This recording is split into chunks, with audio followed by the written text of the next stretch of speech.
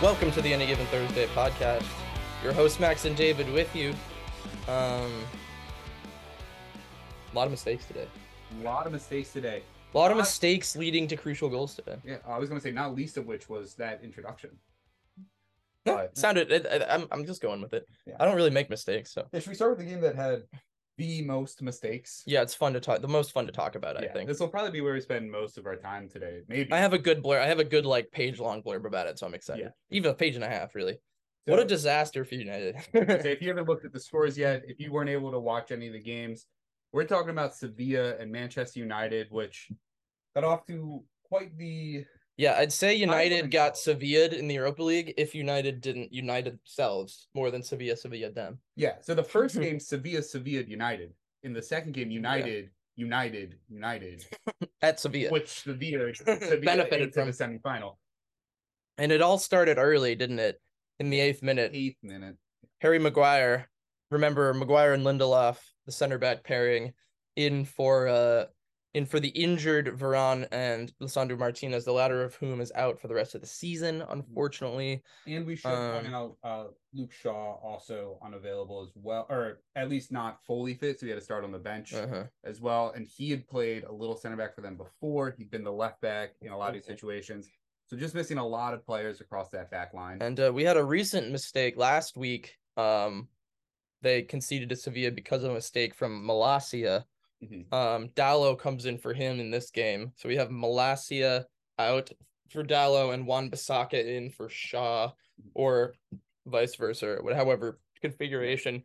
Sometimes Dalot plays on the right, but sometimes he was on the left today. Yeah, he was on the left and Wan-Bissaka was on the right. So a little bit of a strange mishmash of defenders from a past life for United today. And 8 minutes in, Harry Maguire plays a back pass to De Gea. He relocates to the middle of the pitch to receive, while Wan-Bissaka jogs wide to receive, not fast enough. No. But Wan-Bissaka turns out to be the least to blame here, because De Gea tries to thread it back to Maguire, but only manages to surround him by 3 pressing Sevilla players. Maguire tries to hit Wan-Bissaka wide with his first touch. It's easily blocked. And Naziri picks it up. He puts it home. It's 1-0 Sevilla. And we should say it's definitely on Harry to some degree here. Yes. Because he seems to be kind of unaware of how quickly people are closing in around him, especially Lamela, who is the successful presser from his left.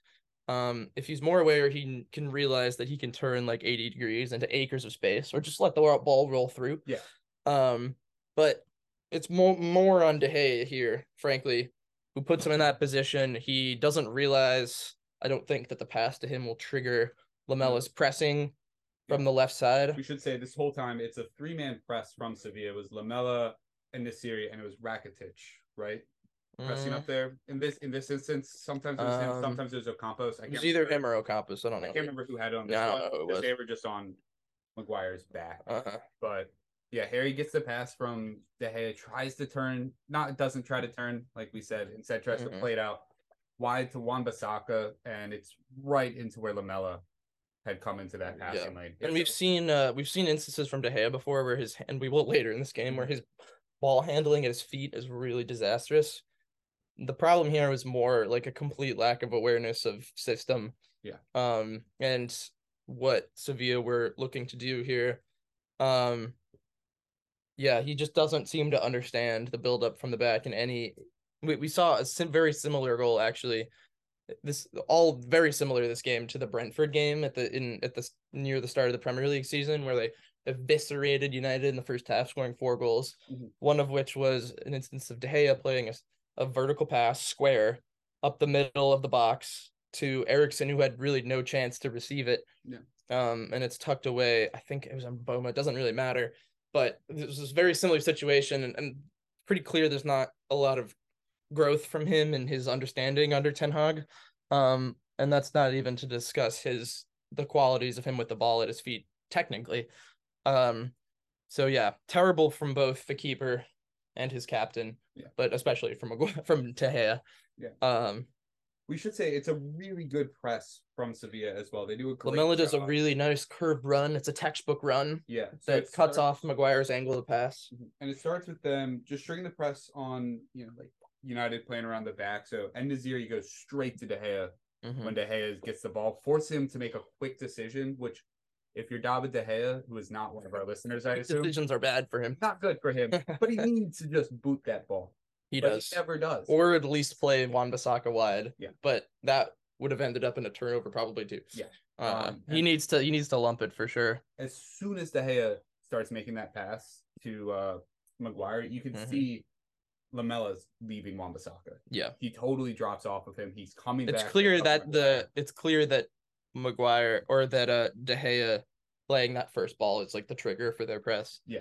It was very clearly practiced for almost which is exactly the strategy we saw Brentford take up in that game. Yeah. Where that first pass triggers like a really intense man press, and then they sort of drop into like a tighter mid block if they break that press.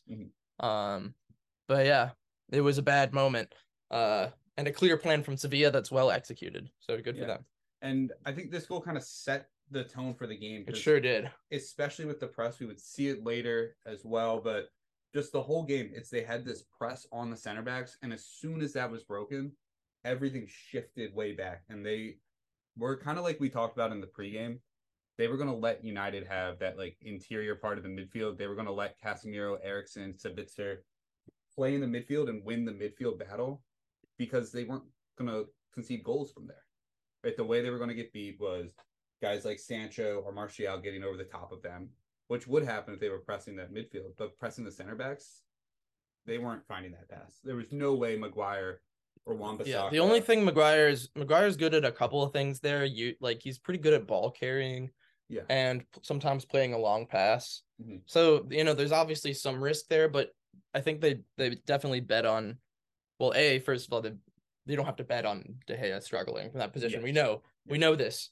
But you're betting on Maguire's struggles, and his confidence. And it paid off big time. Yeah, and then you could see Ten Hag's face on the sideline as he turning sour. As he probably considers which keepers he's going to look for on the market this summer. The rest of the half, or the next like 30 minutes or so, I feel like a little more even. United settled a little bit, kind of a couple of half chances, but nothing like clear cut. That is until the 40th minute when Casemiro puts an uncharacteristically misplaced pass to Sevilla in the midfield. It ends up in an Ocampos goal after a nice move, but Acuña's offside in the build-up. So they're off the hook there, but it's just weird. I feel like as good as Casemiro's been for United, he's had a couple of moments where he has those weird errant passes, and it looks like the rest of the team is rubbing off on him. I don't really know what he sees there, but anyway, he gets away with one. But at halftime, you have to think Ten Hag is maybe telling his players like, we're fine. Yeah. Like, you made a mistake. But we haven't been getting dominated otherwise. Not like we're like under the goals being peppered or anything. I would like very even first half overall. If you take away those two mistakes. Take away those two huge glaring mistakes, which is, I mean, obviously they happen, so you can't take them away. Yeah. But without those, very even half. Very much in the game. We're down 1-0. We can score. They have the opportunity to bring out only partially fit Rashford off the bench, and a partially which they fit do. Shaw. Yeah, which they do. So it's not the end of the world. However, maybe the United players were on their phones or something during that speech because United immediately concede from a corner. Which at first looks like a brilliant looping header by Bade. Over De Gea's head, hits the underside of the bar, goes over the line. It actually comes off his shoulder. And it was weird. I don't know how much to blame De Gea here because he clearly doesn't react as soon as contact is made. And if he does, he can probably tip it over the bar. It looks like he thinks it's going over or something. Maybe he's thrown off by the contact being weird and like not on the head. Yeah. But anyway, he doesn't react very quickly. And it ends up being great placement, accidental or not, from Bade. I still feel like De Gea should do better there. But that was really the least of their problems today. It was that goal. Casemiro also gets beaten to the spot by Bade, which is usually so tough with his head in the box. I don't know if that was like, sometimes it's hard to know exactly what the marking scheme is and if that was completely his fault. But either way, it's 2-0. Yeah, and Bade, the goal scorer, has had a weird year because was loaned from Rennes to Nottingham Forest with a potential option to buy, I believe. Who hasn't been loaned to Nottingham Forest this year? Yeah, and everyone's played for Nottingham Forest this year. He didn't play. Yeah. So he was just there on loan, a total failure of a transfer. He moves to Sevilla. He's getting some game time. And it's like, okay, yeah, but Sevilla are really struggling this year. Maybe he's just like able to get in Sevilla, but couldn't get in Forest. But the same guys that he was deemed not good enough to play against for Nottingham Forest, he was shutting down today. I mean, like he did a great job. Yeah, Nottingham Forest just got their ass kicked by this exact lineup on Sunday. Yeah, and Bobby out here just putting on a clinic against them. It's very weird. You have to wonder if there was some behind the scenes stuff when he was at Forest. Who knows, dude? I think he was a Steve Cooper scouted player, and then who fucking knows what's going on with Forest, man, and all their players. Yeah, but yeah, it's a little weird year for him. Sevilla almost put the tie to bed just right after that, and Neziri has a header that's blocked in front of the goal, and then lands at the foot of Ocampos, literally at point blank range. De Gea gets in the way of that, does well there. And from there, there's like absolute chaos. The ball ricocheting back and forth. 1 point, a United defender clears it off, another United defender into a third United defender, and then falls to a Sevilla player who almost taps it home, but it's blocked by a United defender. It's like inches from crossing the line for a steaming eternity. Excellent highlight. Eventually cleared. Rashford comes on finally, tries to rescue them. But United really struggled for clear-cut chances in the second half. They looked a bit helter-skelter. In the final third, and then finally comes the moment of the match, the moment of the day, as United push for anything, any lifeline. Yeah. Sevilla kind of boots the ball clear of the United half, from their defensive half into the United defensive half. De Gea hustles out of his box, gung ho, ready to contribute. And I don't know what he's doing. I don't know. He sticks out his leg. I don't know if he's trying to trap it or what, but all he manages to do is sort of softly touch it into En-Nesyri's path, who has to just has to finish into an empty net from 30 yards out. He's just trying to like cushion the ball. You know that really cool thing where players like pushing the ball with them. I think he's trying to block it under his boot. I think he's trying to use the bottom of the boot to trap it on the bounce. But I don't like it. Could have gone equally bad if he tried to hit it first time. Not really sure what he's trying to do there, but really and if you watch En-Nesyri in the slow motion on the highlights, he's not even bearing down on him. Like he is casually jogging. Yeah, because he has a little pressure. Yeah, he thinks there's no chance. He's like, there's no chance this falls to me, and there's no that I can affect this on the press here. But he can't believe his luck. In the moments of a season of really disastrous mistakes from David here, this is really kind of his crowning achievement. I think this is up there. This is maybe one of the worst like goalkeeping mistakes I've ever seen, or the funniest. Yeah. There've been worse ones. Yeah, there've been more. This is funny. This is really funny. And to be fair to Guy, he's had moments of like real brilliance and shot stopping this year, which is he's one of the best you'll find. At reflex saves, but too often we've seen him have such horrible trouble with the ball at his feet. Just terrible decision making, in addition to the technical issues or limitations, I should say. He may as well have sealed losing his job this summer, though, whether that be him leaving the club or just simply being pushed down the pecking order when somebody else arrives. But I don't see how he can continue on, especially with a manager as progressive and in need of technical ability back there as Erik ten Hag. Yeah. And you feel for the guy. He's had a great career. Yeah. And he's very much deserved to go out how he wants to go out at United, but he's overstayed. Been there 10 years, this is too long of these type of mistakes consistently from him. He can't survive. Well, he needs to go back to Spain and like go to retire at a mid-table club or something. I don't even know if he needs to go back to Spain. I think he can still do it in a Prem, because there's enough teams that don't ask goalkeepers to play with their feet. I don't know. Fewer and fewer every year. Yeah, fewer and fewer in Spain too. Yeah. It's just he's so limited in something that's becoming so crucial for goalkeepers. Yeah. And we see it with guys like Donnarumma, who are even better shot stoppers right now than De Gea are. And they're constantly making mistakes and being criticized for their inability to play with their feet, and it's holding back some of these guys who could be world-class goalkeepers, and De Gea feels like he's in that group of players where it's like, I want to make sure we give credit to Sevilla and their Europa League dark arts. yeah, for their performance today. They had the energy. But my God, did United blow this tie at every possible attempt? Oh my God. And it's one heartbreak for another after them since Jose's triumph in this competition. They keep going out to perceived worse teams over and over. Usually Spanish teams. I saw they hate the Spanish teams.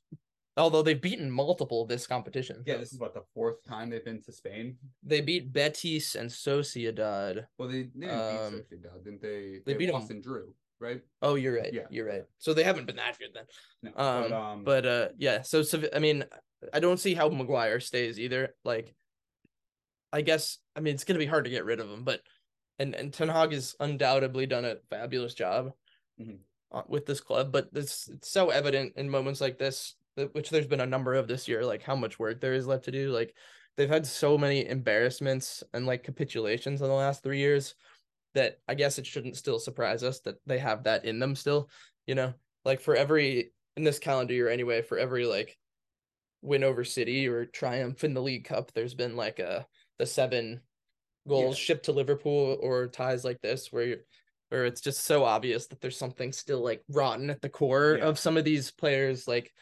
some of the it's all the mental too. And I don't see how like you can get by and build film here if you don't get rid of some of that rot. And unfortunately for the players, like De Gea and Maguire are a part of that, or a huge part of that issue, I think. Yeah, it's the guys who've been there for like the longest seem to be the issue, but also the new rivals. I mean, Anthony has had moments where he's been really good, but today he was awful. I thought he's not why they lost, but it's not the whole it's not the reason they lost, but yeah. But like the whole front three is pretty bad. Jadon Sancho. Well, yeah, it's not a first choice front three, is it? No, that's a good point. But it's not a first choice back four either. No. But yeah, it's the guys who've been there the longest who seem to be making the most mistakes and just not being the leaders that you would want at a team like United, who have so much history and pedigree and are performing well relatively. Like, it's not been a bad season for United, but this was they're gonna finish top 4 probably. They won a trophy, albeit the worst trophy, but a trophy for the first time in a while. Like they're clearly on the way to building something here if they're smart about recruitment in the next couple of windows, in the next 3 or 4 windows. You could see them having a really strong contending team contending for trophies on multiple fronts. But they have to shed some of the dead weight here and be smart, and because they're not really that deep of a roster right now. Like they have a lot of this like fat that they need to trim, you know what I mean? Like as you saw, like Sancho was this hugely expensive, jewel of a signing, and he sucked. He's been bad. Anthony's been mixed, and you're like, all right, he's 21, Anthony's not 21. He's 22 then. He's 23. Oh, he is now? Yeah. Oh, no. I know. No, so old. Give him off. Anthony, I'm like, I'm not going to write him off. He's been up and down. He's had moments of promise. He's worked well with Ten Hag before. Martial's hurt most of the time. Yeah. Like, they've been starting, no offense to Wout Weghorst, but he is not, like, a Manchester United starting caliber number 9. He's worked really hard and had, like, some okay performances. But otherwise, their bench is just like young players, A lot of these guys are really exciting. Like Iqbal, Pellistri, they're exciting. They're not ready for this. No, Garnacho. Yeah. I was just reading the guys on the bench today, but they're just not ready for like along it too. Yeah, I mean, but they clearly need quality players and productive players in a couple of key spots. Yeah. Like bringing Sabitzer in permanent would be maybe a nice cheap move for them. Yeah, probably this summer. He's a good rotation player.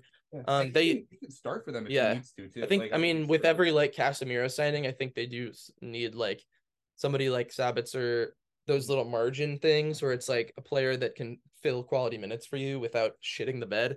They really need that at center back because they have 2 really good center backs right now, and then Maguire and Lindelof are disasters. Especially Maguire. They're not reliable center backs at all. No, and they need better midfield options than like, no offense to like Fred and McTominay, but we've seen like that they can't be top 4 pairing in the Premier League, Like Fred is perfectly fine to bring off the bench. Like like you would Sabitzer normally, but they just need more. They need more of at every position. I think they need one more real midfielder. Because also, you look at the guys that started for them today, which might be their starting midfield right now. It's Christian minus Bruno. Oh, yeah. Christian Eriksen, 31, also literally died on a field. Yeah. Right? Like, not too long ago. Not too long. Yeah, really not even 2 years ago. He's not allowed to play in Serie A. Yeah, he's not alive enough. He's not alive enough. Casemiro. I mean, he's fine with a stint. Like, that's a silly rule, I think. It is. I agree. Yeah. But I was just trying to ram home a point. Casemiro, 31. The Premier League seems fine giving him red cards, unlike La Liga. So they gave him red cards so often. Yeah. So that's a risk. Yeah. Sabitzer, 29, hasn't been like a real. Also, they don't own him yet. In 3 years. So they don't own him. Yeah. So you're talking about 3 guys that are likely on the back end of their. Weghorst is 30. Yeah. 4 guys that are on the back Fred end of is 30. And 5. Just keep going. How old's McTominay? He's like younger. Yeah, he's 26. He's only 26. Can you believe that? I can. He seems so much older to me. Yeah. But like their midfield just has a lot of guys who are kind of on the back end of their prime. That's the place I feel like. How was Wan-Bissaka only 25? Wan-Bissaka was super young when he broke out of the Palace. Damn. Yeah. Anyway, rant over. I'm tired of talking about United. Yeah. They don't deserve this much attention. One more thing I want to talk about with United since they won the Europa League in 2016-17, they have been eliminated from all their European competitions, obviously. It was Real Madrid in the Super Cup over that summer. Champions League, they got through the groups, and then Sevilla. Champions League, got through the groups, got through PSG, Barcelona, Spanish team. Europa League the next year, get all the way to the semifinal, Sevilla. They get grouped in the Champions League. They can't beat Sevilla, dude. The next year, go all the way to the Europa League final, Sevilla. Villarreal. Champions League the next year, get out of their groups, Atletico Madrid. This year, it's the curse.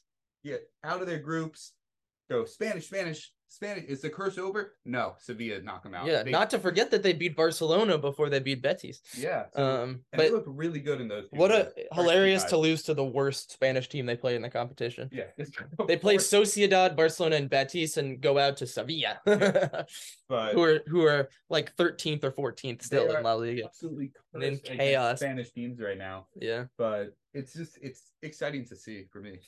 Yeah, and let's give some credit to José Luis Mendilibar, who we ranked 8th of our 8 remaining Europa League managers for good reason. He's spent most of his career coaching like bottom 5 or 6 teams in kind of doing what he's doing right now. Yeah, fair enough. Like to bottom half teams, he's coached Eibar twice, Osasuna when they were worse, Levante and Alaves, who notably aren't in Notably, Eibar and Alaves and Levante are all in the second tier right now. Yeah. So, for him to come in and get this sort of bounce, obviously they haven't been great in the league, but they've been enough to get off the bottom. Yeah. But for a result like this, for them to like have the resolve to stick together in the first tie when they're getting their ass kicked and not concede again, and then to come out with the energy they did today, really impressive. I mean, obviously they have the players not to be bottom half in La Liga. Oh, absolutely. They're not a top 4 team anymore by any means, but they do have the players to not get relegated. So, so they're not as bad as they've been, like player for player, and it's nice to see him getting something out of them. So congratulations to him. This is probably the highlight of his career. Yeah, and we should say also, like tactically, I think he nailed this game. I mean, we talked about them potentially losing the midfield battle, and especially without United having their preferred attacking options, without Rashford and Bruno, who are their best attacking players. Yeah. They bet on them not being able to break down or move move quick enough through the lines. Yeah. When they send that initial press to hurt them. Until they get back into their block, and they were correct. Yeah, the big thing in tactics nowadays defensively seems to be compressing the space that teams have to work, right? Because defenders nowadays, we have so many fast defenders who can keep up with these guys, and Sevilla don't really have that, so they created the space, and they were like, United can't move it quick enough for this to hurt us. Like United can't hurt us if we give them all this space, because offensively they just don't have the guys to break you down individually, at least with their injuries, right? And Sevilla, I thought they did a great job of pairing the press with a kind of lower block, which is pretty rare to see. So Mendilibar nailed it today. Really, really good performance from them. In other United news, you see Lisandro Martinez and United gave the Pope a Lisandro Martinez jersey. I saw that. I guess he was happy because he's Argentine. Yeah. But I was like, maybe he's hoping his injury will go away faster. Away. I mean, not in time for this game. Honestly, that very well could be. Not a bad strategy. Not a bad strategy. Not in time for today. And Max, who will Sevilla be facing in the Europa League semi-final? Sevilla will be facing Bayer Leverkusen. No, they will not be. They will not be. They will be facing Juventus. Yeah. Spoiled the other game. Max is really bad at reading brackets. This is not in a bracket. Well, I didn't see the bracket. I forgot what the bracket was. I've checked it like 6 times today and I cannot remember. Yeah. This game played out frustratingly similar to the first leg, in which Sporting had many chances to level the tie, but some Allegri bullshit prevails in the end. It ends 1-1 on the day, 2-1 to Juventus on aggregate. And I will say Sporting have themselves to blame for conceding here today, because the 9th minute Rabiot go-ahead goal wasn't particularly didn't need to happen, let's say. Yeah. They don't clear the ball on multiple chances from a corner, and Rabiot just cleans up scraps. It's really bad set piece defending. And it was frustrating. Then Bellerin, of all people, not that long after, remember he has a huge miss in the end of the first leg in Turin, where he basically has an open goal and hits it right at the goalkeeper. He hits the post in this case, just a few minutes after the Rabiot goal. A cross ricochets off of him. It's not really, this one's I can't really put on him. It's a good chance. So close to the leveler on the day. But right after this, Rabiot concedes a penalty. So it's all good, Hector. Yeah. Not for the first time, but I'm still mad about that. Marcus Edwards steps up from the spot. No idea who was their penalty taker. Yeah, I guess maybe I think Pedro Gonçalves usually is, but he's not. He wasn't in. He was in, but he just didn't take it. He was? Yeah. I don't know why then. Yeah. Anyway, Edwards just puts up the middle, scores the equalizer on the day, 1 behind in the tie from here. And Sporting have a number of big chances in the later stages of the second half here, including a moment where Esgaio blasts over from close range after a mistake from Danilo, but it's nowhere as bad as the worst miss of the day here. It's so similar to the Bellerin chance in its quality, not in its content necessarily. Coates, the captain, the center back, in the 88th minute, Edwards gets the touchline and hits Coates like 7 yards out, middle of the goal. But the ball is in the air a little bit, but it has to be scored. He side foots it miles over the bar, doesn't even hit the target. That's a really bad miss, and it's so similar to what I felt after that Bellerin the miss in the first leg, where I'm like, no! Coates misses another big chance at close range 2 minutes later. Fortunately for him, this one would be ruled offsides. But between the goal they conceded today and some of those big misses, Sporting, I think, will feel they've left a lot on the table in this tie, particularly after they dispatched league-leading Arsenal just a few weeks prior. They looked the better team for swaths of this tie, but Juve just somehow manages not to concede, even when they don't deserve to not concede. I do defend Juventus. I don't want to give them that much credit. There were also a few Juve chances that went missing, most notably a little tap in as Cuadrado beats his defender to the post, or to the byline, sends it across. Vlahovic is right there. Doesn't that get blocked? No, it's just off of Vlahovic's face. Oh, I thought he blocked. I thought it got blocked up into Vlahovic, and then it's still an easy header. Ball's not moving very fast. He just kind of takes it to the face and it shoots way wide. Adam was beaten on that one as well. But yeah, I mean, Juventus finishing has always been an issue for them in both ties, but it always seems to work out fine for them because their opponents can never finish against them. This is just like every league game that they play, where you're like, how did they not allow more goals? Yeah, apparently FotMob rates that as a 0.86 XG. Yeah. And that was more than half of their XG today. That was it was a disastrous match. Yeah, it was didn't even relate to Rabiot's goal was their only shot on target today. Sporting only managed 2, but that wasn't and that was really for lack of trying, because they just kept insisting on blasting things over the fucking goal. Yeah, Sporting had a 2 xG total, a 2.03, so only scoring 1 goal off of that, very disappointing. But it's the way that Juventus have been playing nowadays. It's like they just had, and it wasn't just that though. It was like it wasn't just like they only had 2 shots on target. It doesn't tell the story because they have Sporting's just accuracy in these 2 games was so bad. Well, that's why I was saying they just can't hit the target. XG, like to only hit the target twice on 2 xG. That's crazy. Not even force it to. Can't even hit the target. And it's not even that Szczesny had a great day. I mean, he had a couple good saves, but or not a couple good moments. He barely had to do anything. Yeah, but toward the end, he had a good showing when he stood up to Quartes right there at the byline, the one that was ruled out. Yeah, ruled offsides. Thought he did well there and positioned himself well, but he didn't have to do that much. And a frustrating season for Sporting ends in further frustration. Yeah, you have to at least force Szczesny to do anything. Now I'm like, there's Sevilla Juve is like the most dark arts inevitable. It's like neither of them, are they both gonna make the final somehow? Yeah.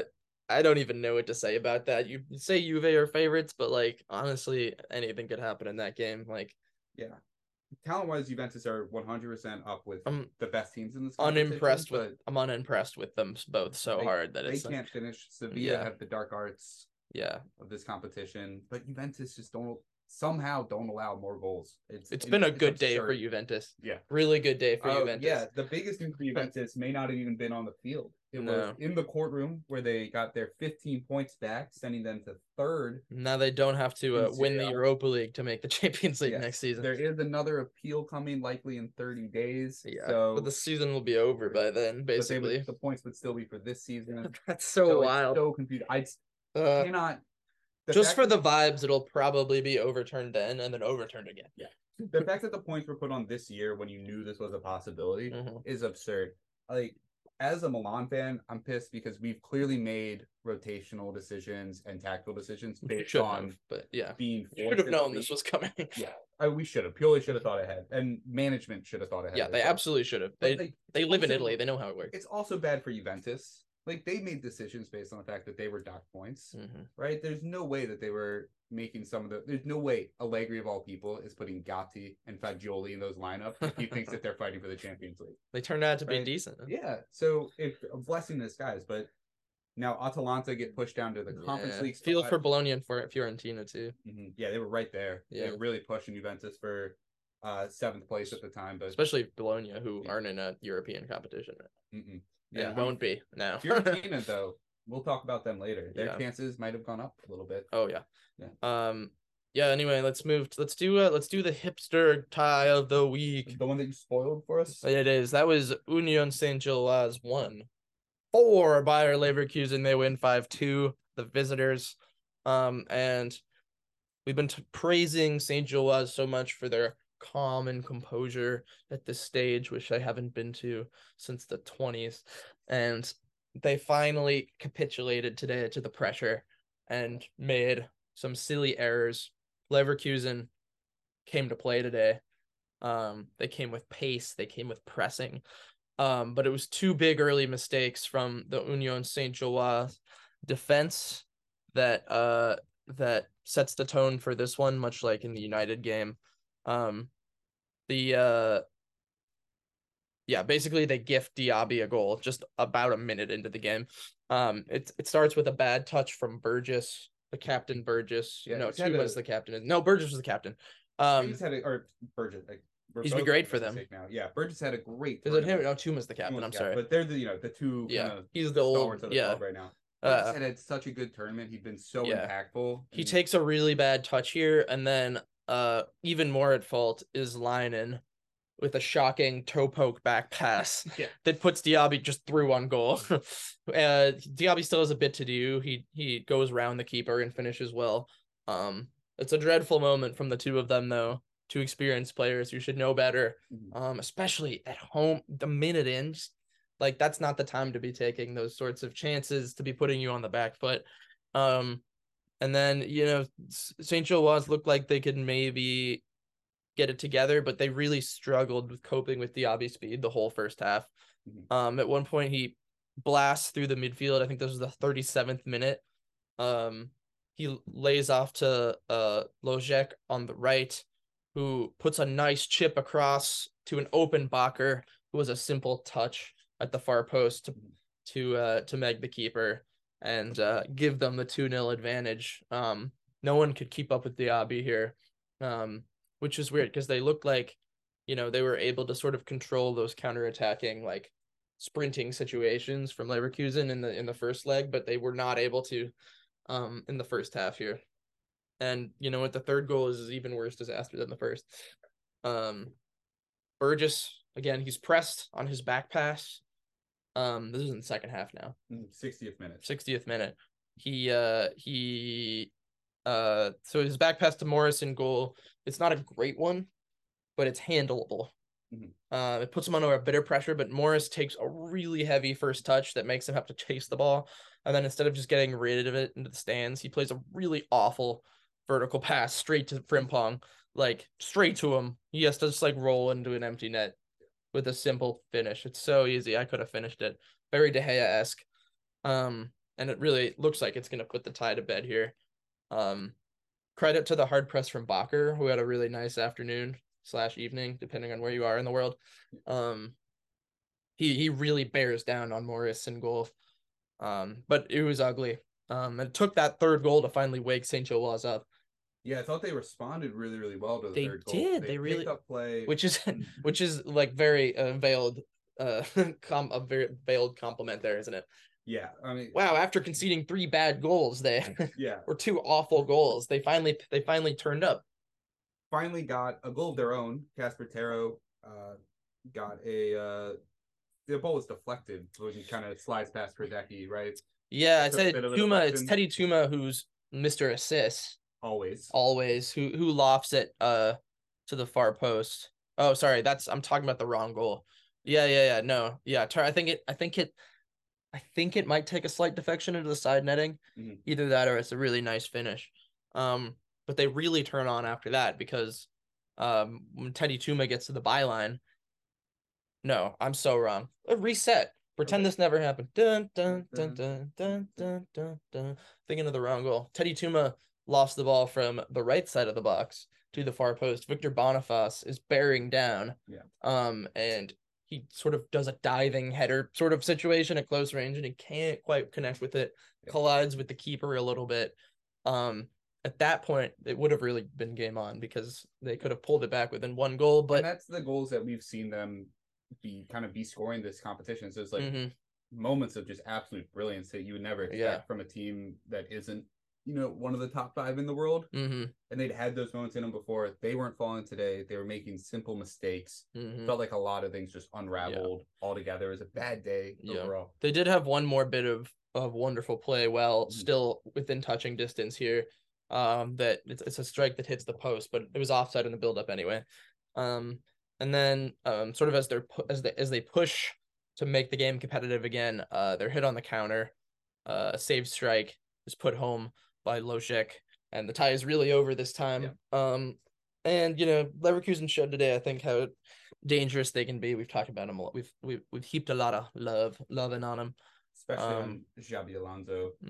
And why they've been so impressive under him. They're really young. They're really fast. They'll completely exhaust you, and then they'll pounce on your mistakes when you make them. The difference from the first leg is that St. Gilloise didn't make any mistakes. And they've kind of played mistake-free football this entire tournament for the most part. That's why they've made it this far. They've been clinical and smart. Today they were neither. Just like that moment in March Madness where Cinderella makes a run to like the Elite Eight, and they just finally fuck it up. They caused their own downfall today. You can't start the way they did. All those things that kept them from being a high seed coming in. When you concede 3 goals on 2 really stupid errors, then perhaps the moment's finally caught up to you. Although, to be fair, they played better than 3rd place in the Premier League. So they didn't make as many mistakes as United did. I don't want to leave them off on a sour note. It's been a genuine pleasure to watch them in the competition this year. It's been fun for all of us. Probably the most fun team to watch in the competition. I mean, just a good story. Yeah, great story. Even though they're owned by a rich person now, so. But a lot of good football too. I think that's the most surprising. It's like they didn't look outmatched by any of these clubs, technically. And I think a lot of times we see these like runs by smaller teams, it's because they're playing like a back five with two central defensive midfielders, and they're just keeping the ball as much as they can in their back line. They're not playing football. They're just trying to run the clock out. But St. Joel played actually really exciting stuff. They looked really dangerous attacking. They could play in tons of different ways. They had individuals who had the quality to be playing at high levels as well. I agree, yeah. They earned it. Yeah. Yeah. 1 second. Yeah, anyway, so Leverkusen looks a real threat to win the competition. I feel. And who will they be playing, David? They will be playing AS Roma. The defending Conference League champions move one step closer. Max is not a fan. Roma, if you can't tell. The defending Conference League champions moved one step closer to adding the Europa League title this year after they dispatched Feyenoord, but it was not easy. I don't have anything to say about this game. Let's move on to the Conference League. This game went all the way to extra time. The first half had a couple decent chances, but nothing super crazy. Feyenoord probably maybe the slightly better team in the first half, but Rui Patricio had himself a good half and was reliable when called upon, which has been a question for Roma for the last, 15 years at this point when it comes to their goalkeepers. It's been a while, and Patricio in a little bit of good form, which is nice to see for Roma. But the second half is where things kind of change. Spinazzola scores in the 60th minute, puts the first one back. It's kind of scuffed along in the box. It falls to Spinazzola, who just fires it into the low corner, puts Roma up 1-0 on the day, 1-1 overall. But Feyenoord, they fought back. It was still very even game, I would say. Until late in this game, it was very, very even. Feyenoord, they burn down the sideline. They flick across into the box, and it's Igor Piacho, who is completely unmarked. Paixão? I think so. Okay. Where's he from? Brazil? It's probably Paixão or Paixão. Yeah. Okay. I really struggle with the X's. Yeah. It's just always searching for the Paixão. Something like that. Okay. Yeah. So he flicks his header back onto the goal. It's a very nice header, but he's left header. He's wide open, completely unmarked. There's clearly forgot to defend him. Yeah, I mean it's a pretty quick movement from Feyenoord, so I think it just caused some miscommunication in the Roma back line. Matic and I believe it was Ibanez are both kind of near Paixão. Near Paixão, and there's a little bit of miscommunication, I think, as to who's supposed to pick him up. And then the cross is whipped in, and you can see Ibanez is kind of moving toward him, but then backs away because he thinks that cross, there's no way that ball's going to Paixão. I think it's going way over to Jimenez, who was at the far post being marked by Smalling, and Ibanez is like, I'm going to back up and try to challenge the ball before it gets there. That's a mistake on his part because it was right onto Paixão's head. Yeah. And he buries it home. But Roma were not done. They'd recently brought on Tammy Abraham and Paulo Dybala, who made all the difference. It is probably the goal of the day in the 89th minute. Quite a brilliant goal. Yeah. Roma had put all the pressure on Feyenoord after the second goal, or after Feyenoord's first goal. As they had about 15 minutes left in the competition. Yeah. If they didn't score. Absolutely needed it. But you know what? I could tell the second Paixão scored that Roma we're gonna score again. Yeah. I don't even me. Because it's just fucking bull, because it always happens. They always have something in this iteration of the team where it's like they have some like an inevitability about it that's really irritating. Like I enjoy watching this Roma team. I think they're a fun team to watch. They play really good stuff. But I understand sometimes they play good stuff. Sometimes they just lump the ball forward and Tammy plays on to other people, and somehow no one's ever prepared for that. I understand that you have issues with Jose, so we'll leave it at that. So many issues with Jose. This one, Lorenzo Pellegrini plays the ball into Dybala on the left side of the box, and Dybala has a silky turn to the outside, just keeps the ball right next to him, fires it across the face of the goal. It's hard to even really do justice to it with words. You can't describe it with words. It's quite a brilliant finish. The turn is he hits lovely. The top corner. Yeah, it's somehow falling down with the with the end of his boot with an injured right foot, yeah. mind you. He does all this with his right foot. Well, the shot was with his left foot. Yeah, or the turn was with his right foot, shot with his left foot. But he'd been avoiding using his right foot all day. Yeah. Like, you can go back and watch all of his touches. Every time he's shifting the ball onto his left. He doesn't feel comfortable on his right all day. He turns it on for this one. Was just gorgeous. It was a nasty goal. Yeah. So Roma, and they probably needed it to. Yeah, they needed it. It was the 89th minute. Yeah, there's no guarantee they're going to find anything else. No. From their direct ball lumps.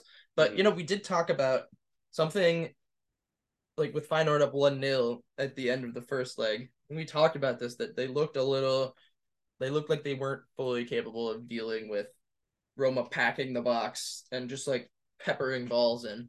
Yeah. I thought they really struggled with that, like from the set pieces and corners at the end of the game in extra time. Mm-hmm. That wasn't the thing that eventually cost them, they had no like release point when they had to really just like stick 11 in the box and try to head off crosses. And I think eventually that pressure point, they weren't really able to cope with that sort of pressure, which is like really what Roma's good at. So. Yeah, and Roma are very, very good at set pieces. Yeah, and just like Dybala is like, he didn't put a foot wrong in his deliveries in this game. Like he had his in swingers on corners were frightening.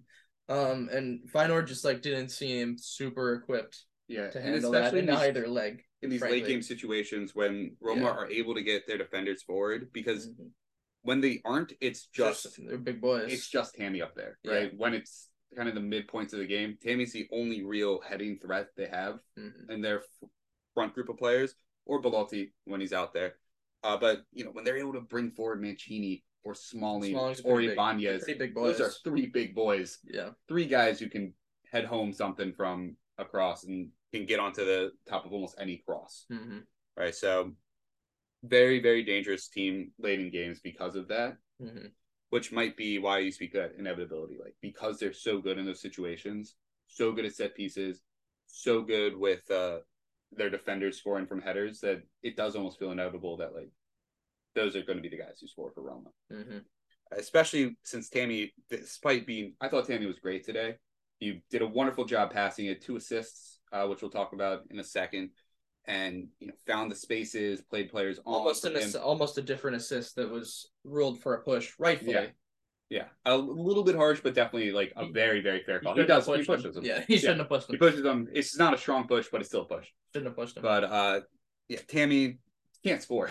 No, he can't score. It's absurd. Nothing he does works when he tries to score. It's better if he like uses his big old head to lay off for other people. We'll talk about extra time in 1 second, but I just want to, before we go there, Tammy had 1.88 XG today. How is that possible? He did not score. How is that possible? That's according to FAMA again. All of our stats are from FAMA. Yeah. So some of them will differ. They tend to be a little more generous on their XG, whatever site they use to generate XG, but still, Tammy had a shit ton of chances today. He did have 2 assists, and how many big chances did he have? It only said 1. That can't be. It has to be more. He had at least 3 in extra time. In extra time, though, I think is really where we saw the like quality difference in these rosters and like the depth and just like that top end quality. Feyenoord were out of gas. Yeah, that top end quality on Roma is exceptional as well. I mean, guys like Tammy are very gifted players. Cristante and Matic are super underrated this year as a midfield pairing. Matic has had a nice bounce back year. Yeah, after being sort of like buried on the United bench for years and seemingly past his prime. I mean, he is past his prime, but he's 34, but he's being used in such a deliberate, specific tactical role that he's able to thrive so well. Jose, guy who brought him to United as well, right? Jose knows what he wants out of Matic, and he fits that role super, super well. That kind of defensive destroyer role, so he can play that back three without having ball carriers in that back three without having the risk, because Matic can just tackle anybody. Also Spinazzola, Pellegrini, like those are guys that are just better. Good, yeah. They're better than Feyenoord's players a little bit, and it kind of showed eventually. But extra time was all Roma. Yeah, Feyenoord had nothing left. I think just a dominant performance. They're hanging on for dear life from the beginning. They just like didn't look like they had the fitness to keep it up. And it was the 96th minute. Dybala curls the ball in off the post. I thought for sure it was going in. Yeah. But Roma didn't take long to actually score. It's a beautiful pass from Pellegrini to slip Abraham down toward the byline. He's running past his defenders. And then almost a better pass from Abraham right in front of Bilau's hands, just far enough away from the goal that Bilau can't stop it. Right into the oncoming Stefan El Feroe. The Pharaoh taps it in. Who came on for my poor boy Genie in the 21st. Oh, yeah. Genie had another injury setback. Yeah. Which you hate to see. Yeah, it's been a rough go for him. He's leaving Liverpool. Yeah, he can't stay fucking healthy, man. Yeah. But hopefully it's nothing serious this time. Like when he got hurt before, it was a broken leg. So yeah, at the start of his Roma career. So that is about as bad as it gets. Yeah. So then between that goal and the 109th, just had Tammy miss like 17 chances, but he also was like the main reason they would get all those chances. Fucking annoying. But then Lorenzo Pellegrini sends Roma through the next round. 109th minute, he scores. He's the first to react off a blocked shot, puts it in the back of the net. Roma are through. That's the game. Done and dusted. Feyenoord will never want to see Roma again. They must be so sick of Roma. They might, because Feyenoord first in the Eredivisie. Roma top 4 right now. They must be so sick of this competition too. Yeah, and Feyenoord. Could we see a third matchup next year in the Champions League? Maybe. I would love that. Yeah, Feyenoord, I'm sure are sick of it. Feyenoord are well on their way to their first league title since 2017. So we'll send them out with some applause as well. They've had a great season. This has been a very good season by Feyenoord, and two excellent seasons in a row. Yeah, I thought both of these games were played really, really well by both sides. Like Roma just slightly edged Feyenoord over the game. Feyenoord, they might have gotten it done if it wasn't for one brilliant moment from Paulo Dybala. One shining moment. Big time player. Jose, I'm sure, will take all the credit for it. Yeah. Let's move on to the Europa Conference League, where we also had some bangers. Is there anywhere to start? But the drama, in Italy, in Florence to be specific, Fiorentina loses at home to Lech on the day, 2-3, but wins 6-4 on aggregate. But it wasn't quite so simple, David, was it? No. Oh, we were talking about how this was the only tie that was over. Yeah. You're talking like, okay, even if Fiorentina rotate, it might be like 2-1 or 1-0. But, man. Boy, did they fucking play. Fiorentina almost fucking blew this one, man.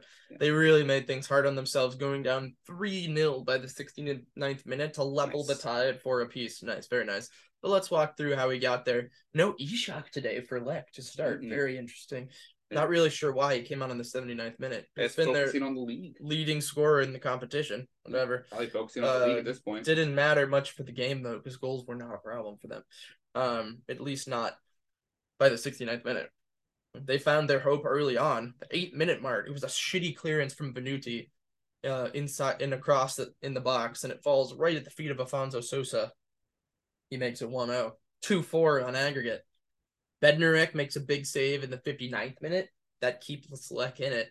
Right after, a Lech through ball breaks the Fiorentina line, which results in a trip by Terzic in the box. Wasn't called on the field. VAR refers the referee to the monitor. He doesn't get a ton of the player, but he definitely makes a bit of contact with the bottom of his boot. It's really clumsy. Skorash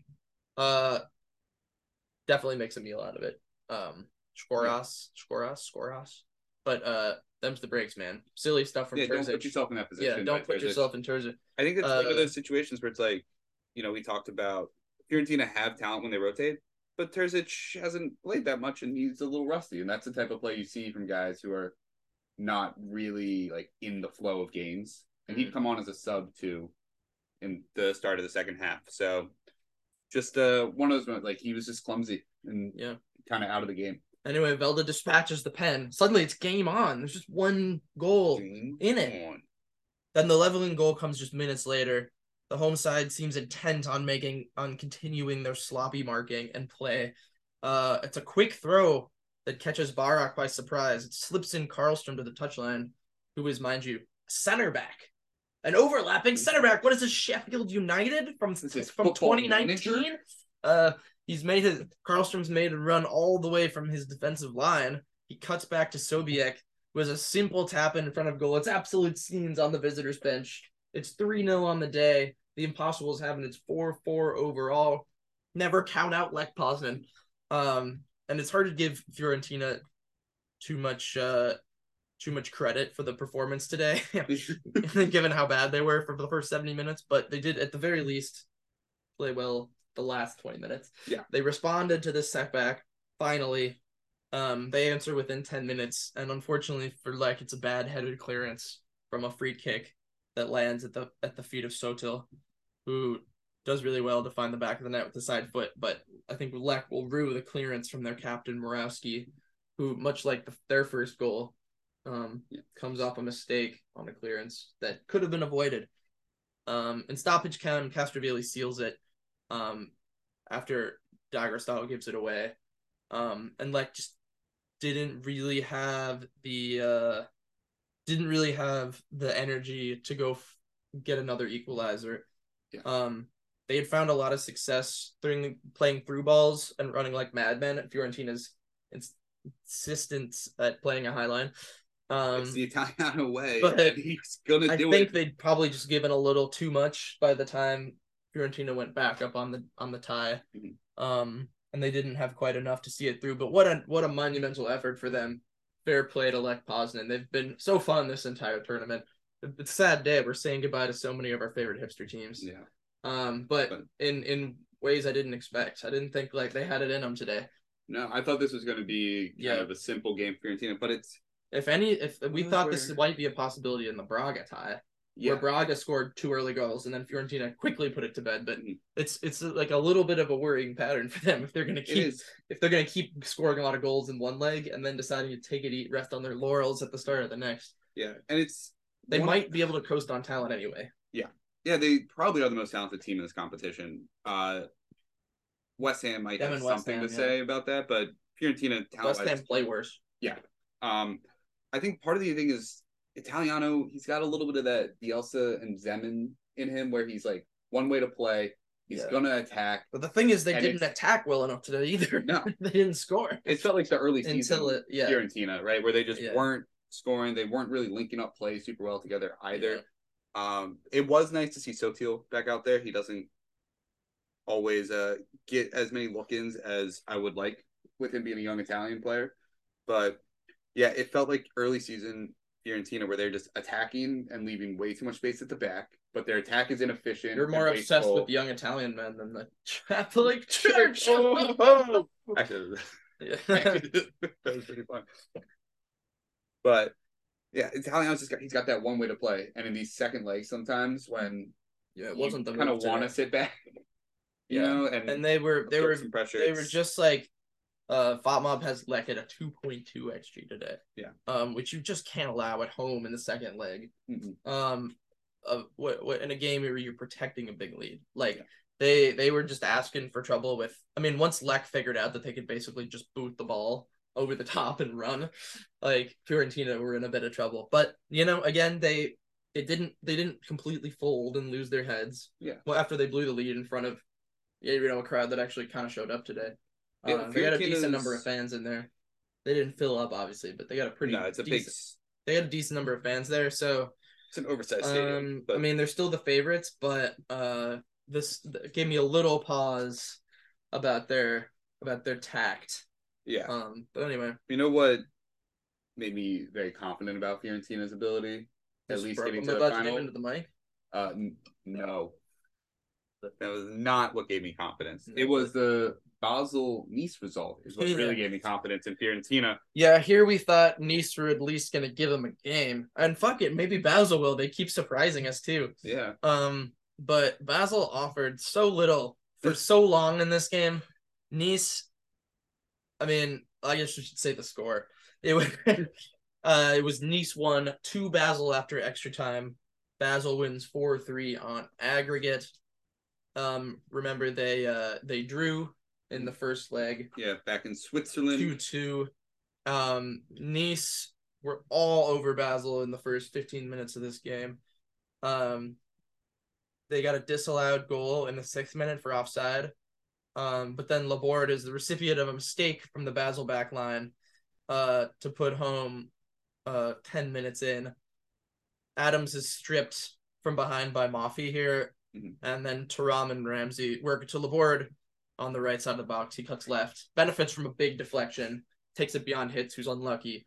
But they're totally good for the goal at that point. Well worth the goal.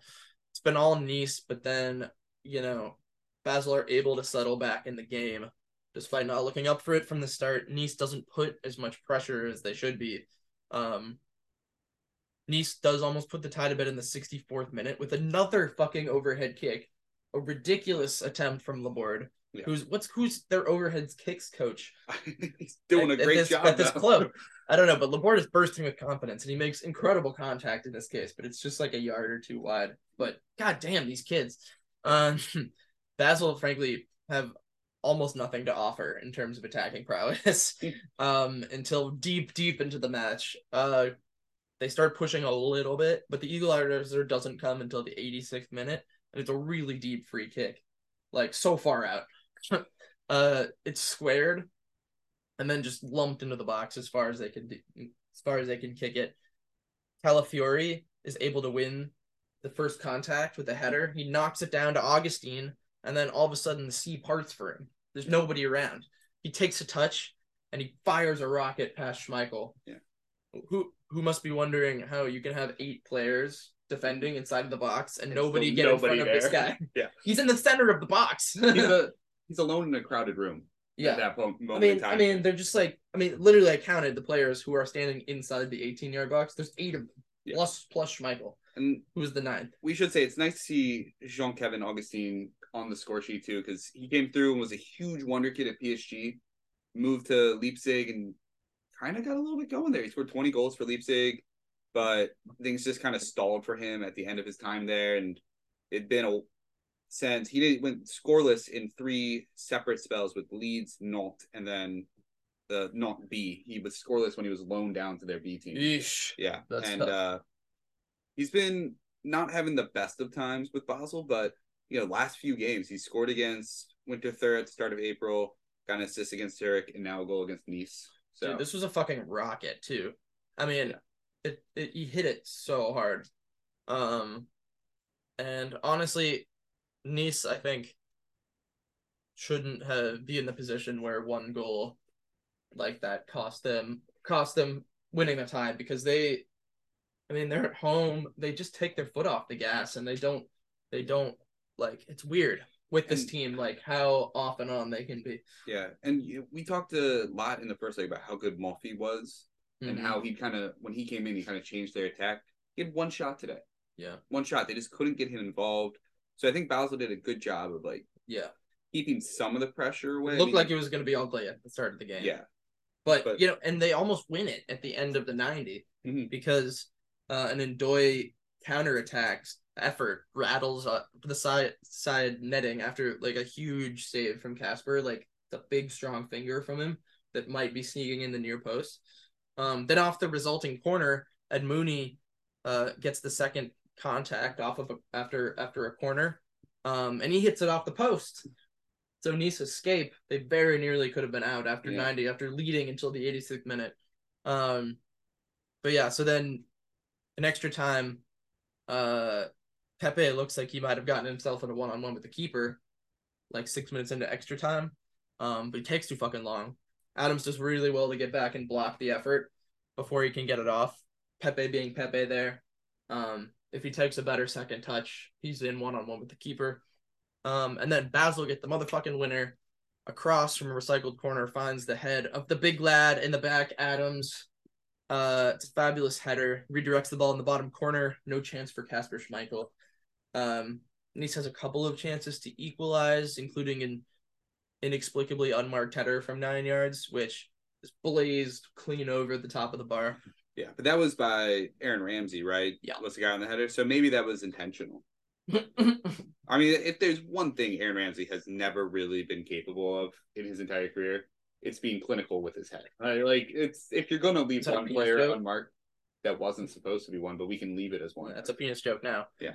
Later, a free kick from the substitute Bilal Brahimi hits the bar from 25 yards out. Schmeichel was well beaten there. Just hits too high on the bar and goes over.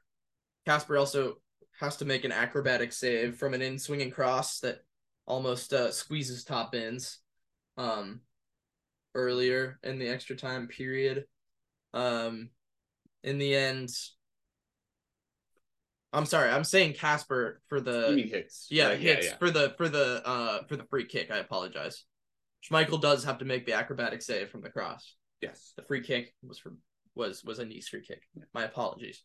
In the end though, Nice doesn't provide much all game in an attacking perspective.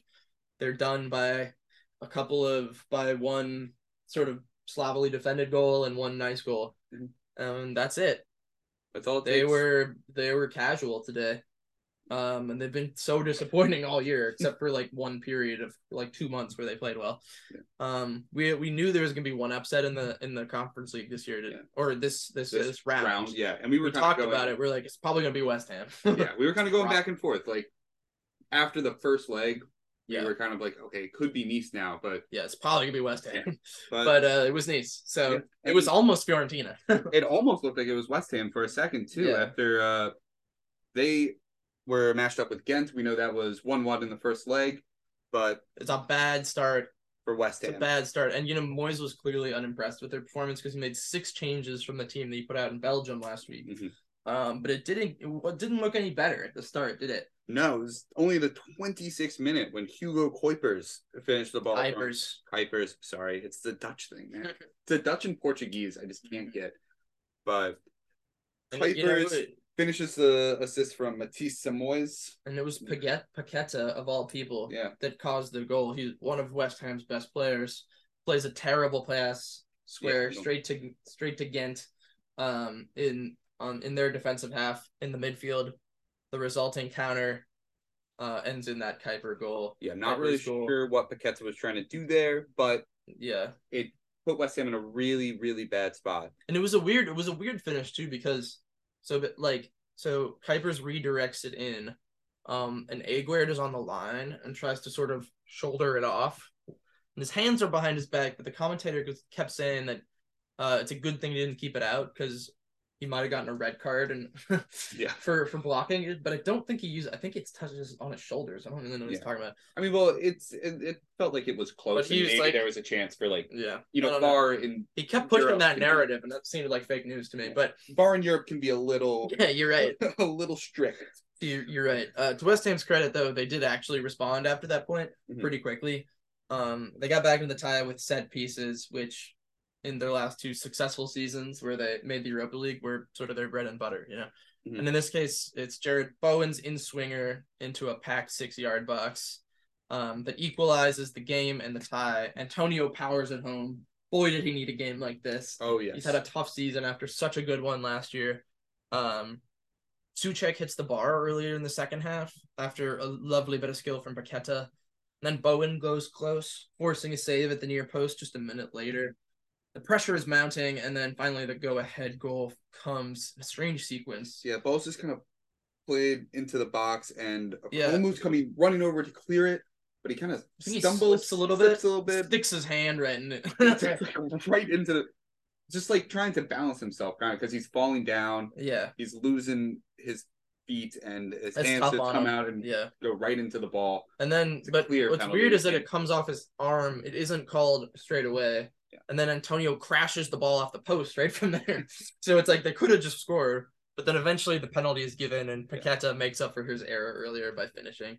And then Ghent really falls apart. Yeah. Well, here I thought Ghent, they pushed their back line forward. Mm-hmm. They were really trying to come and take the game and be like, okay, we need the goal. They did so early. They did so really early, and they also just don't have the speed in the back line to keep up with guys like Bowen and Antonio. Doing that 55 minutes in is trouble because West Ham scored 2 goals after this, both relatively quickly, and both are just going straight through, almost Route 1 stuff. And Ghent are too far forward; they can't keep up with the speed of West Ham's attack through one-on-one goals. Yeah, the problem with that third West Ham goal is that they basically sent everyone's forward. So 58th minute, 57th minute, everyone's forward, in possession, they're circling the ball in for crosses or stuff. Yeah, it's the 85th minute. And then Coombs which is the funniest name in the competition, just turns the ball over to Rice, captain on captain challenge right there. and then there's only 2 behind the ball in the counter attack. Rice takes the ball basically from the just inside his own half, like into the Ghent box himself. He puts poor Okumu, who had a tough game, in the fucking blender. He sends him 360 in a circle and then slides the ball into the side netting. It's a really nice goal from Rice. So a striker's finish, it pretty much showcases all of his strengths too, which is like putting in tackles and carrying the ball and improved finishing around the box. He did it all. It's great stuff from the captain. And then Ghent are caught out again just minutes later, making it 3 goals in 8 minutes. And this time it's Antonio with a lovely finish, and it's, to be fair, it's good clinical stuff from West Ham, and they turned it on when they needed to. But Ghent stretched themselves out so early in the second half when they're just down a goal, and then 2 goals, like when they just made sure that they were exposed as much as possible, and they gave themselves really no chance of like reorganizing and mounting a comeback. I think you're right. I think they just they pushed, they went a little too apeshit. Yeah. When we've seen them be able to create chances against the West Ham defense in the last game too. And we saw it particularly coming down the left, where it's Pietkowski, who's just not, you can't keep up with guys like Antonio and Paqueta. And if they just settled Akumu the ball, can't keep up with Bowen. Akumu had a tough. Do you see how he got turned by Declan Rice? Yeah, made him look like like it was sawn on him or something, or like Vinicius. This is embarrassing. And again, like a change was needed because they were getting outplayed. It didn't really look like they were going to find a second goal that day, but just made the wrong change. They did themselves dirty, man. Mm-hmm. They did themselves dirty. And West Ham had a bunch of chances after that still. Like it should have been like 6 goals. Yeah, it was that they put in. Ghent really lost the plot there at the end. Yeah. But West Ham make their way to the semifinals, where they would meet the winner of AZ and Anderlecht. Anderlecht came in with a 2-goal lead, and after 15 minutes, it was 2-2 on aggregate. It was So we very, were talking, very quick. Yeah, we were talking about on the preview pod on Wednesday. We speculated whether Alkmaar had what it took at this advanced stage of the season to really push for multiple goals in such quick succession, and the answer is yes. They could do that. Yeah, I was surprised. I mean, obviously, when we were talking about this in the pregame, I predicted a 2-0 AZ, and I think you predicted them scoring multiple goals as well, right? I think I predicted 2-1. Yeah, with Alkmaar with not quite doing enough. Yeah, I think we thought that Alkmaar had the 2 goals in them, but it's the way it happened, being so quick off the bat. The surprise turned out to be that they only scored 2 in the first half, because Anderlecht was up against it from the very start here. They left a lot of goals on the table today, Alkmaar, and had to go all the way to penalties, where they did eventually win, but they really shouldn't have had to take it that far. Yeah. Fatmob has their XG at 3.6, which I think is very fair. Yeah, it felt like that. Yeah. Especially they were aided by an early penalty call too. Pavlidis puts home just 5 minutes in. He's a little fortunate. It hits off inside of the post, which surely caused a brief moment of terror from the Greek international. He definitely meant to do it. Yeah, 100, obviously. Definitely. But it ricochets safely in the line, and then a second goal comes from a lovely through ball, exposing a really high Anderlecht line. Jens Odegaard, I should say, who's through him behind. He squares to Pavlidis for his second wide open tap in. That's just 13 minutes in. Looks very unlikely that Anderlecht is going to compete today. Just a minute later, another mistake in the back line. Pavlidis is in for his hat trick under 15 minutes, but a last ditch tackle from behind saves the day for the Belgian side. And then Anderlecht just looked like they had all sorts of trouble with the AZ mid to high press. Yeah. They're making all sorts of errant passes, and then a high line from there was being bombarded after those midfield turnovers. But Anderlecht's defensive performance improves, especially in the second half. They did settle the game. And then if you're looking for highlights, they slow in the second half, notably. AZ kind of looking a little bit like they did in Brussels, not really finding the final pass or the final finish. Kirkis hits the post on a sweet volley in the 83rd minute, and then Verbruggen makes an enormous point-blank save on Odegaard in the 87th that earns Anderlecht 30 extra minutes of time in Alkmaar. Odegaard thinks he's made up for his miss in extra time when he finishes impressively near post, but he's offside. by the end of extra time, David mentions FOTMOB calculates a 3.6 xG almost for AZ. It's ridiculous that they couldn't find that third goal. Another thing we actually talked about, notably on our preview pod, was if it went to penalties, who do we trust more in net? And we were like, oh, Verbruggen, because he's taller. He's taller. And that was honestly all I thought about. He's a young, promising keeper, and no offense to the experienced Matt Ryan, but we didn't think he had it in him, and we didn't nail that prediction because Matt Ryan saves twice out of their 3 penalties, including the first with a brilliant, strong top hand. He gets us right again on the third effort. AZ dispatched all 4 of those, ending the shootout 4-1. At the end of the day, the better team went through and deserved to. Yeah, and I was impressed with them today. I thought they really showed out after, I'd say, like probably 3 legs in a row in the competition where I was a little bit unimpressed with their attacking ability. I thought they were like a little sluggish, especially in that Anderlecht, that first tie in Belgium. Yeah. It was a boring game. They're bad to watch. But yeah, I mean, good for them. I think West Ham is an interesting tie. Absolutely. That's definitely, I mean, we've talked about it. West Ham had a relatively easy path to the quarterfinals. Ghent was a big step up, but AZ should be an even bigger step up as we get into the semifinals.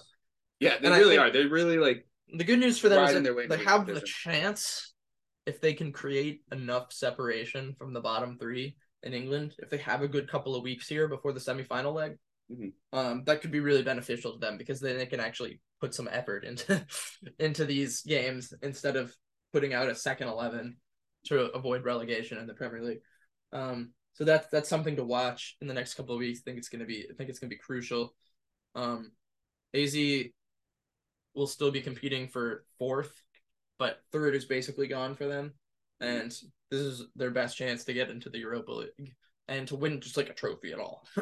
This doesn't come around very often for them. So they'll be throwing everything at it. Yeah. As will Basel, who even though they could still somehow get second in the Swiss league, are solidly mid-table. Yeah. In that 10-team league. And Fiorentina's just kind of lost the chance to go 7th, basically. Yeah. So they'll be full guns blazing too. So everyone's got a lot to play for here. Yeah. And it'll be interesting to see what happens. And everyone's focus seems like it's going to be on this competition too. I mean, West Ham are probably 1 win away, which is not that guaranteed that they get from assuring safety. Maybe a win and a draw will do it for them this year. I don't know. They're still only 4 points clear. Yeah. 7 matches to go. They have 8 to go, and everybody below them has 7. But yeah, that's not much, dude. It's not much, but I do give them a little bit of an edge there because I just don't. They'll still probably want to be hitting 38, even though it's unlikely that everybody below them will hit that target. They'll want to keep up that point of game pace because you don't want to risk that shit. No, I definitely agree with you on that, but feels like they might be away from the relegation zone by the time they play the semifinal. Hopefully if things go well, but yeah. Every time we say West Ham's turning a corner, they go on a crazy run of terrible results domestically. Indeed, they do. Look bad. But indeed, they do. Yeah. Do you have any updated predictions for the Europa League and the Conference League? So just to recap, in the Europa League, we have Juventus and Sevilla. Do you know who's going first in these ties? Let me double check. I will check. And then Sevilla, Juventus. On the other side of the bracket, we have Roma and Leverkusen. In the Europa Conference League, we have Fiorentina drawing Basel and AZ Alkmaar and West Ham. On the 11th, the first set of games is Juventus hosting Sevilla and Roma hosting Leverkusen, and then both games will leave Italy and go to Leverkusen. I'm glad Roma has a home tie first. Dude, honestly, same with exhausting. Same with Juventus. Yeah. Because Sevilla, as we have seen, way better at home than they are on the road. Yeah. And Juventus is unlikely to be up anything more than 1 Yeah. at any given moment. I have no idea what's going to happen in that time, man. I really don't. But just to be safe, I'm going to stop picking against Sevilla. I was thinking the same thing. I'm tired of picking against them. So let's pick Sevilla. And I'm going to pick Leverkusen because fuck it. And wow, May 11th is going to be a crazy day in Italy because in the Conference League, Fiorentina hosts on the 11th and West Ham will be hosting as well. And on the 10th is the Inter Milan derby in the semifinal. That week is going to be crucial crazy for your Italy. coefficient. Yeah. West Ham, I think I'm going to give the edge to Alkmaar, although I do not feel good about it. And I'm going to give a much more comfortable edge to Fiorentina, who my guess is will put the tie to bed in the first leg again, and then probably not blow it this time. Yeah, I can't imagine I didn't let bias get in the way and not pick Fiorentina from the get-go in this competition. You did. So I was pretty confident I had. Yeah. I couldn't remember, but this is really broken nicely for them. Yeah, this is definitely... With Lech and Basel coming up here. After getting a little scare early, too, having to play Braga in the first knockout round, like, you thought, oh, man, maybe Fiorentina's just going to get bad draws. Yeah, they got a nice little path here. Yeah, and I see them going through. I see them winning the competition right now. Yeah. I'm still predicting a Fiorentina-West Ham final. Yeah, I mean, it looks like, the best bet. Yeah, looks like the best bet right now, but yeah, I just don't. We'll see. We'll see. West Ham have the firepower that should beat Alkmaar, but if they put any more stinkers, then Alkmaar is good enough to punish them.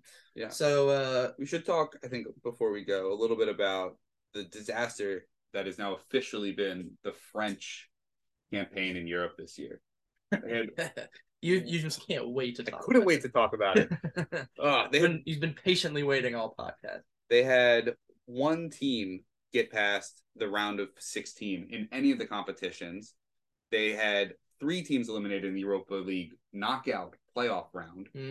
Marseille got group staged in the Champions League, although maybe they probably shouldn't have been if they were thinking about what they were doing at all during the game, during their last game. Yeah, if they realized they didn't have to lose, they would have been in the Europa League. But they fucking blew that so hard. That was so funny. Yeah, all they had to do was not. I mean, obviously they wanted to win the game and move on. But once there should have been intel. If you guys remember, when Frankfurt went up 2-1 on Sporting and they had the tiebreaker with Marseille, needed to recognize not to actively lose the game, which they ended up doing because everybody was pushed up, which knocked them out of Europe altogether. Very funny moment. Go relive it if you want French drama. Yeah. And everyone's so mad. PSG eliminated in the round of 16 of Bayern, who then got really handily. Like Bayern looked way better than PSG, and then Bayern went and got kind of, I don't want to say embarrassed, but thoroughly outplayed by Manchester They City. got handled. Yeah. Man City looked like a way better team than Bayern. Man City kept them at arm's length the whole time. Yeah. So we've talked we have probably had this conversation, but I say we as in like the royal we. People have talked about like Ligue 1 being carried by PSG, Farmers League. This year, PSG weren't even able to do anything. In the league, I think they are the 8th highest coefficient league this year. They're behind That's tough, man. The typical 4. They were behind Belgium. I think they were behind Portugal, and the Netherlands was ahead of them. Yeah, the Netherlands were pretty clear. The Netherlands, if AZ go and win the Conference League, I think the Netherlands could potentially pass France. Woo! So the Dutch have already stolen an extra Europe spot, right? Yeah, they stole it from the Portuguese. Suck it, Portugal. But yeah, great competitions, great European showcases, particularly this year by the Dutch and the Belgians, but the Italians have been really the ones bringing it home this year. 5 of the 12 semifinalists in Europe are Italian teams. Woohoo! After 6 years in the wilderness, you finally returned to competitive European football. Congratulations! It's not competitive this year. They are way ahead of everyone right now. Congratulations, David. And you do have to say, when you look it's been such a long time. Well, the Champions League, it appears like City and Real are definitely the 2 favorites to win that. As they should be. In the Europa League and the Conference League, you really have to look at the Italian teams as some of the favorites in that. I feel like the Europa League, anything could happen. None of those teams would surprise me. Conference League, I feel like Fiorentina is the clear favorite, unless West Ham decides to be better again. Yeah. West Ham has the talent for sure. Yeah. They've just been a mess in every competition. So, you never really know. Anyway, before we get out of here, let's give a cheers. And I want to give it to our 8th best manager in the Europa Conference League, José Luis Mendilibar. He thoroughly outclassed a manager that we both had in the top 2 as well. So, which, I don't know how much Ten Hag could have done today with that. But let's cheers to José Luis Mendilibar. All right. Bye.